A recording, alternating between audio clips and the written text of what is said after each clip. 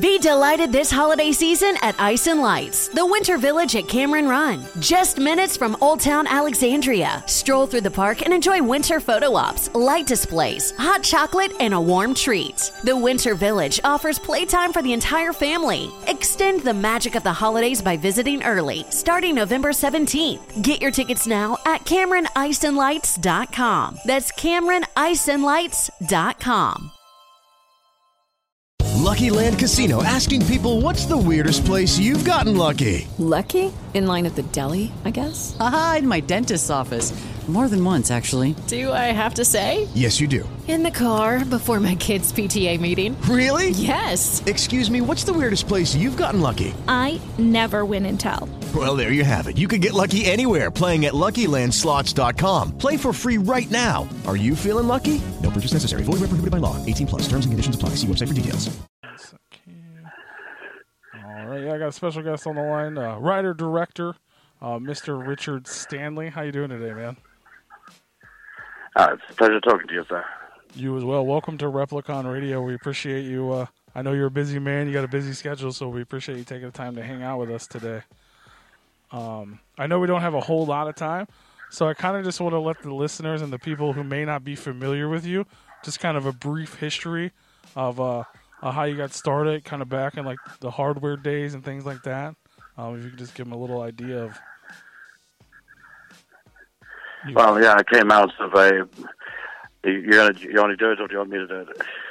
No, go ahead. Yeah. Yeah, I mean, I came out of a background of music videos in the 1980s. I was born in South Africa.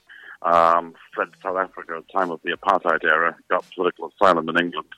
Spent a good 10 years making music videos, which I translated into getting my first feature credit with Hardware, which was a low-budget, $800,000 sci-fi horror movie that punched well above its weight and opened wide in the States at the time in a 700 print release.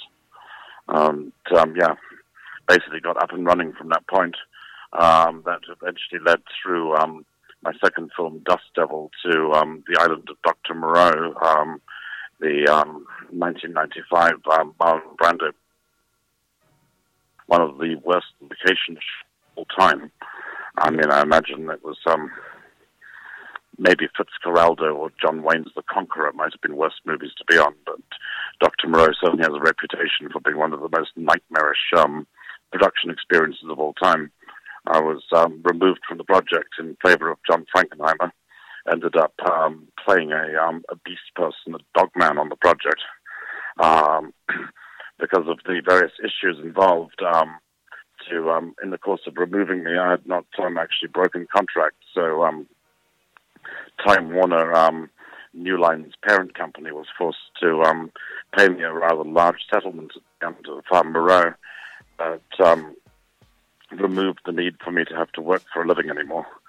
So post-Moreau, I was able to follow my nose and tried to make a meaningful life for myself away from the film industry.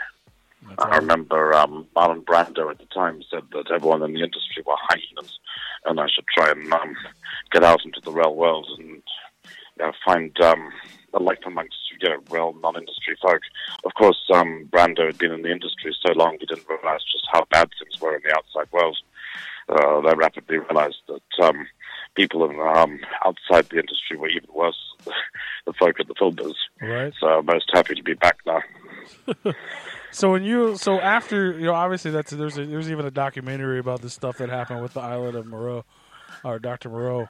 But after that, you went and so now we're talking about The Color of Space, but your love for H.P. Lovecraft was started as a child. You actually ended up moving to France because of your fandom for the author. Is that correct?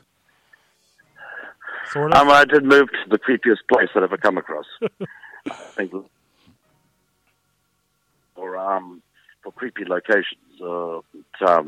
When I first came to the place where I ended up living, I remember thinking it was exactly like Dunwich, or one of the neglected, isolated, inbred, backward small towns that Lovecraft's writing about, in the midst of a very dark forest, and a place where in Monster Gore, which was the site of the largest mass burning of witches and heretics in European history. Wow. The Catholic Church burned 300 people at the stake in Montfort back in the 13th century in the hope that the area would never rise again to confront Christianity.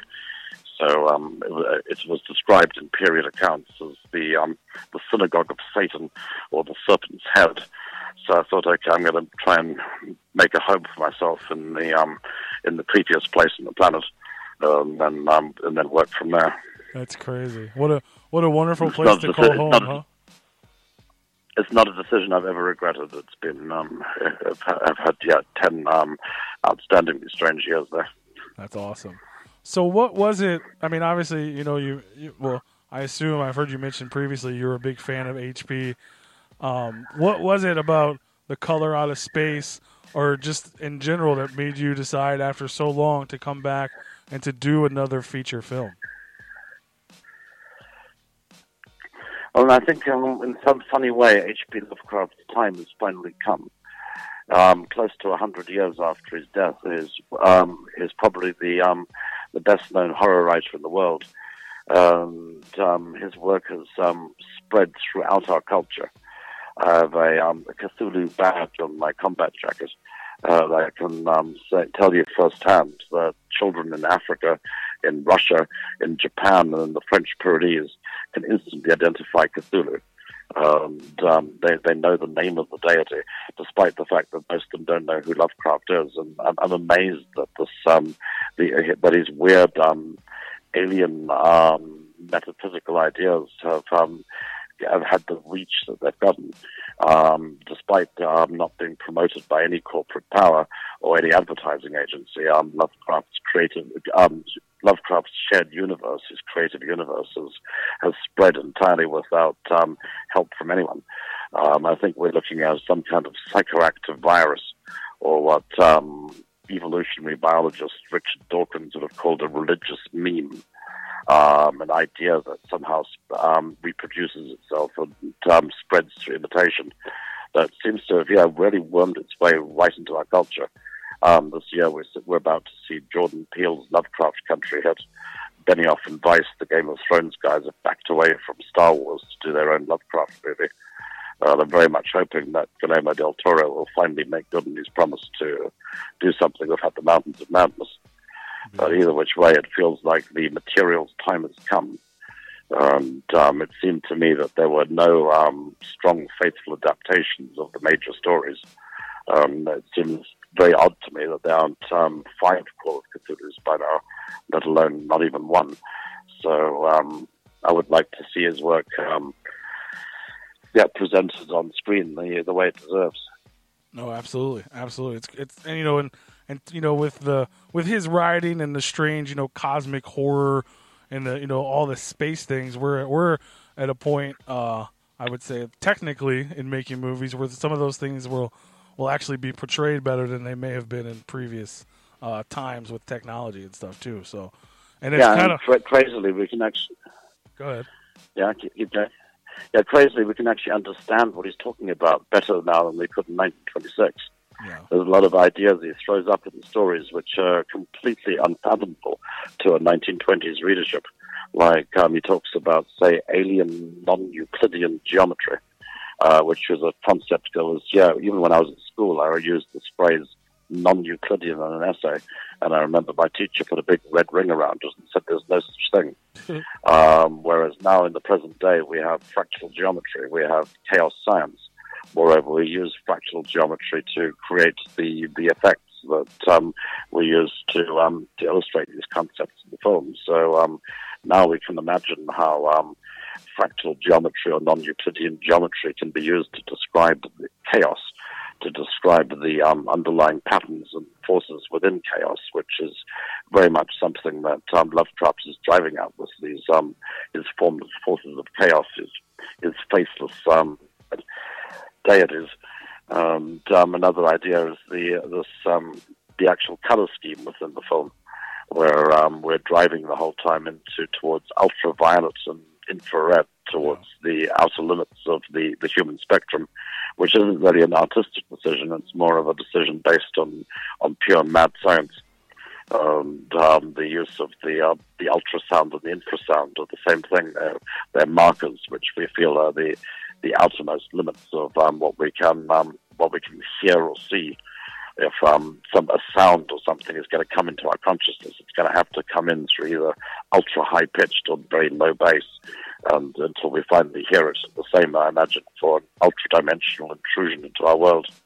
I also studied a lot of UFO contactee stories, all of which have similar fingerprints, ideas of space-time distortion, lost memories, the kind of disorientation that is reported by folk who seem to have encountered something outside of the box or outside of their ability to easily conceive.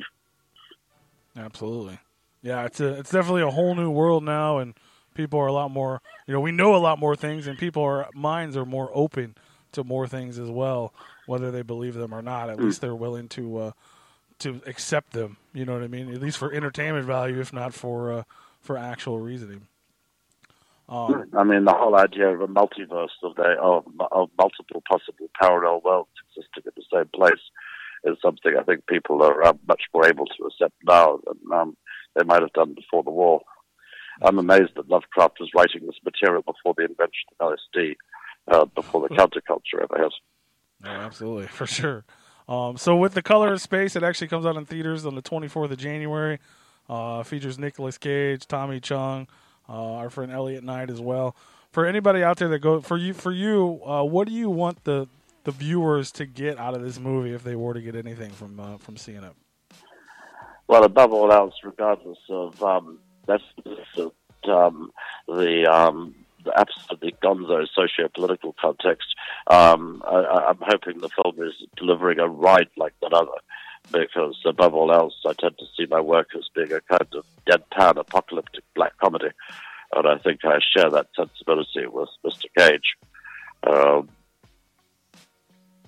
Delivered something which is by turns both funny and horrible. If it can be a little thought-provoking at the same time, then so much the better. Absolutely. So I know we're basically out of time. I don't want to get too ahead of myself, but everybody's talking about, after 20-plus years, you return to feature film. We got this one coming out on the 24th.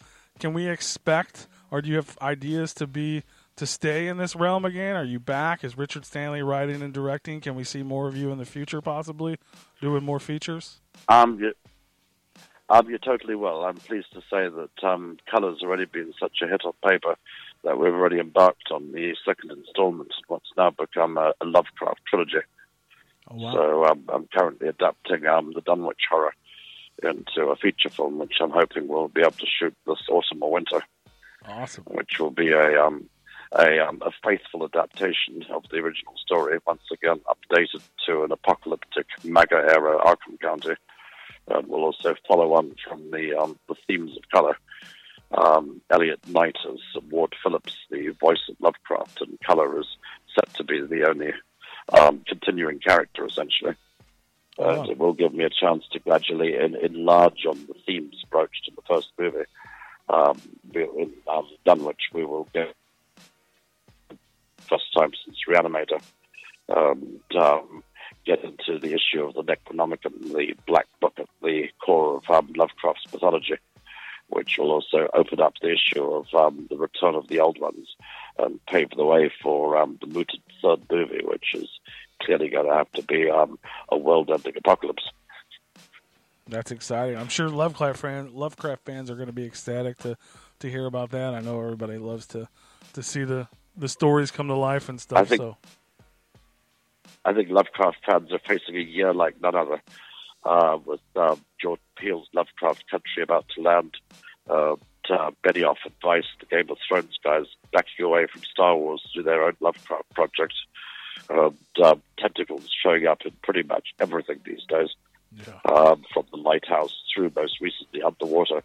We're seeing a Lovecraft boom at the moment, which is completely beyond anything I could have expected. That's awesome. That's exciting. Is there anywhere for fans who want to know what you're up to keep up with you? Do you do social media or anything like that, or have a website where they can know what's going on in the world of Richard Stanley? Not beyond my Facebook at the moment. That's what I get for being a quasi-medievalist who's been living on top of the mountain for too long. But maybe I'll get around to getting a website at some point. But at the moment, I'm still pretty hard to find. All right. Well, hopefully we'll try to keep the word out and keep in touch with you and let everybody know. And we enjoyed the movie. We're going to have a review up for everybody to watch as well. But you should go check out The Color Out of Space from Richard Stanley's return back to feature films. H.P. Lovecraft comes out in theaters January 24th. Hopefully we can talk to you again, sir, and get more detailed into it. I know we didn't have a lot of time today. It's been an absolute pleasure. But if you do go and see the movie, try and see it in a decent auditorium, because that ultrasound and the infrasound and the whole approach of the film, which is to really drag one to the outer limits of human consciousness, is something that pays dividends to see on a large screen, preferably with an audience. Absolutely, yeah. Hopefully, we're going to go out and see it in theaters as well. We watched it for the review, but I definitely want to check it out with the intense audio but it's great. It's definitely different and definitely hits you with the mystique and the with all the color. I don't want to give too much away, but go check out the movie. It's great, and it was a pleasure speaking to you, and hopefully we'll get to chat again soon. Okay, take care out there, sir. All right, thanks for this. Absolutely, thanks.